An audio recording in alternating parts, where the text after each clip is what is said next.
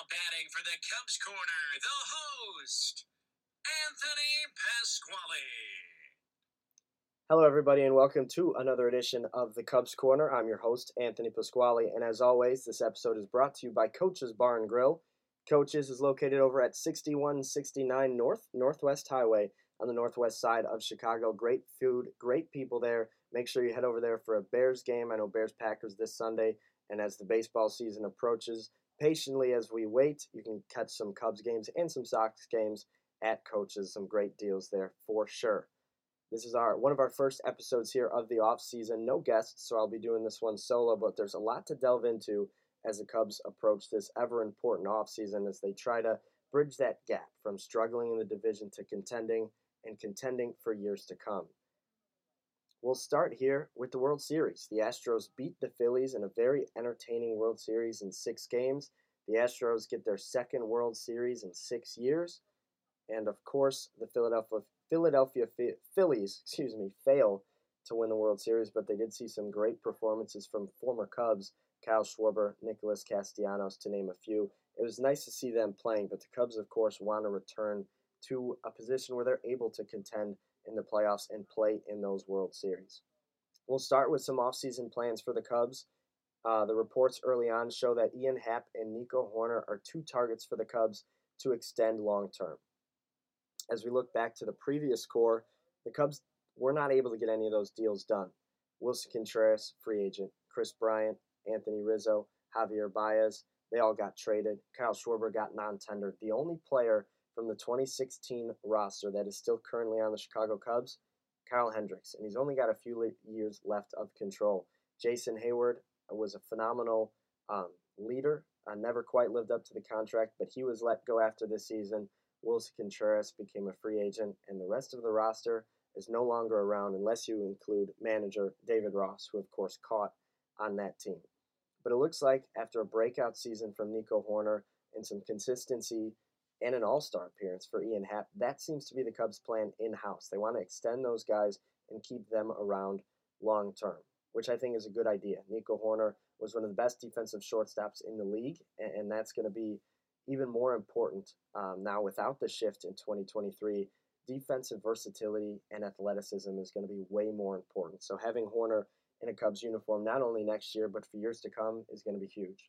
And Happ, he's one of the longest tenured players left on the Cubs. He's a guy that you're going to want to keep in that uniform, and he's got 1 year left of control. Hopefully the Cubs can make that 5 or 6 or maybe even 8 years. And he's a guy that stays on the north side of Chicago in the future. I think those are 2 guys that'll be nice for the Cubs to acquire and keep on the north side long term.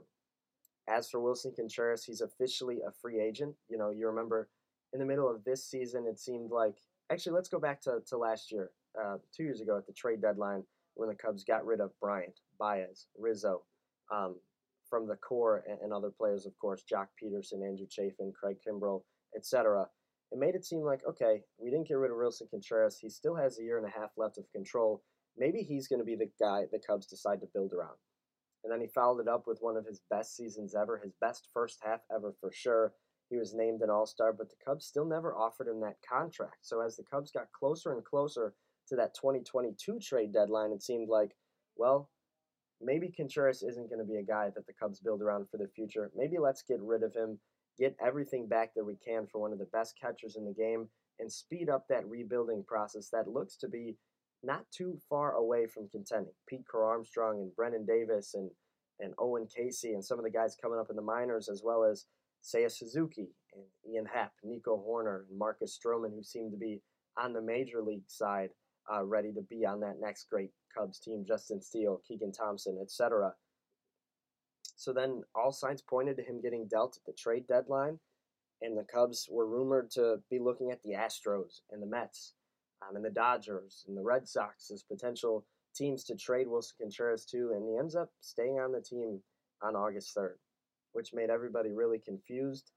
Are the Cubs going to re-sign him? What's that going to look like? Instead, they offered him a qualifying offer when the season ended. Of course, Contreras declined after honestly kind of getting neglected by the Cubs franchise, never receiving an extension offer since 2017, according to reports. So Contreras becomes a free agent the day after the Astros win their second World Series in 6 years, and the Cubs get an end of the first round draft pick when Contreras signs somewhere else. It's tough. It's tough to swallow that fact that you have a guy give so much passion, so much energy, and the fans loved him, and now you just have to watch him play for another team because the Cubs didn't want to open up the pocketbooks, similar to Bryant and Rizzo and Baez and Schwarber, and it's kind of getting stale for Cubs fans.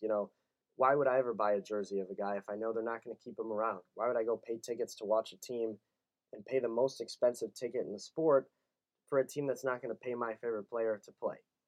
It's tough for fans. It's time for that to change, and hopefully Contreras is the last one on that negative side of things, and Happ and Horner start a new trend of keeping good and successful Cubs players in town.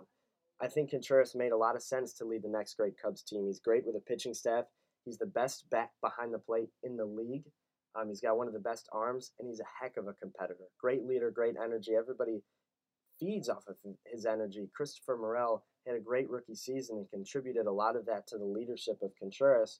And now Contreras is likely gone. I don't imagine the Cubs will be pursuing him in free agency. They do have Yan Gomes for another year, so he kind of slates in to be that catcher for next year. But it's just tough to think about because Contreras seemed like that building block toward the future. Now, they might be a little bit stronger in the farm system and have some pieces, but they still need to shore up behind the plate, which is easier said than done. So we'll see how the Cubs handle behind the plate, and we'll see where Willson Contreras ends up taking his at-bats come next season. So far, the Cubs have been linked to a lot of different players, but mainly the only news coming from the offseason thus far is more on the other side of town. The White Sox signed Mike Clevinger to a deal. The former Padre and Cleveland Guardian is now a White Sox, shoring up their rotation. And former White Sox Jose Abreu, first baseman and designated hitter, who the Cubs were linked to in free agency, just signed a 3-year, $20 million deal with the reigning champion Houston Astros. So those are the only two big moves thus far. But there are a plethora of players at the club. Cubs have been linked to, potentially looking to sign or acquire. And then obviously Happ and Horner would be extendable players on their roster. Jim Bowden, former general manager, made a list of targets that the Cubs are going to be rumored in, linked on, and potentially may acquire this offseason. I'll read that list to you guys. We'll start with all 4 shortstops that are available: Trey Turner, Dansby Swanson, Carlos Correa, and Xander Bogaerts. The Cubs have been linked to all 4 in different ways. Then we'll start with the center fielder position, somewhere the Cubs are trying to shore up defensively and maybe get a bat that can provide some spark in that offense with Happ in left field and Seiya Suzuki in right. Cody Bellinger and Kevin Kiermaier are the 2 on that list that the Cubs have been linked to. It seems like there's a lot of play for Bellinger, who was non-tendered by the Los Angeles Dodgers. Cubs are going to have some competition there. I believe the Cardinals, the Giants, the Red Sox are among teams linked in for Bellinger, so we'll keep an eye on that. But those 2 at the center field position. And then starting pitcher, Nathan Eovaldi, Carlos Rodon, Chris Bassett, Jameson Taillon, and Senga, the Japanese right-handed pitcher who knows Seiya Suzuki, is another guy that the Cubs have been linked to. So we'll see if the Cubs end up pursuing, or how hard or fast they end up pursuing some of these players as the Christmas holiday approaches. But we know that they're looking to shore up shortstop, get your guy at short, potentially move him to third and have Horner stay at short, or move Horner to second and have your new shortstop play short and Nick Madrigal would become the DH. Then all the more it just shores up that middle infield, really strengthens the defensive lineup that the Cubs are going to have out there. It makes your lineup longer, and all around it makes your team better. Getting a better defensive center fielder is huge too, because it kind of strengthens that outfield defense, and of course provides a little bit of veteran leadership to a younger team now that you look at it. And we know the Cubs need at least 1 or 2 starting pitchers to add. Obviously, there's a lot of talent there. You've got Justin Steele, Keegan Thompson, who are up-and-comers. You've got Hayden Wesneski and Javier Hassad, who you saw a little bit of, but you're going to need to see more. You're not going to give them a rotation spot right away. You've got Alec Mills and Adbert Alzolay, who are coming off of injuries, but Alzolay had a nice stint toward the end, but he might, project long-term in the bullpen. And then, of course, your veterans. You've got Kyle Hendricks and, of course, Marcus Stroman, who will be around for next year. But the Cubs also had some nice performances from Wade Miley and Drew Smyly. So it'll be interesting to see if they decide to bring either of those two pitchers back. So there's a lot of different options, but you definitely need to start at that top of the rotation and get a pitcher or two that could really strengthen that rotation and maybe take the ball come playoff time. Whether that's Carlos Rodon, who has some ties in Chicago, obviously used to play for the White Sox, or maybe in that next tier of Nathan Eovaldi, Jameson Taillon, or Senga from Japan. Some other guys the Cubs have been linked to, Josh Bell, to shore up first base and DH. I don't know if the Cubs really want Patrick Wisdom jumping from third to first in DH based on availability. And Andrew Benintendi, who played for Jed Hoyer back in Boston and is a really talented outfielder, is another guy on the list for sure. So we'll be sure to keep our eyes on all of those players as the season continues, or the offseason continues. You know, we've got the GM meetings, the winter meetings coming up, and then, of course, spring training reports out in February and March. So we'll keep an eye on that. If I were to give my predictions, I would say it would be a disappointing offseason, to say the least, if the Cubs did not acquire at least one of those shortstops. If I were to give my prediction here, I think if the Cubs got Dansby Swanson or Trey Turner, they would play short, and Nico Hoerner would slide over to second base. If the Cubs acquired Xander Bogaerts, I think he would slide to third, Hoerner would stay at short, and Madrigal would play second.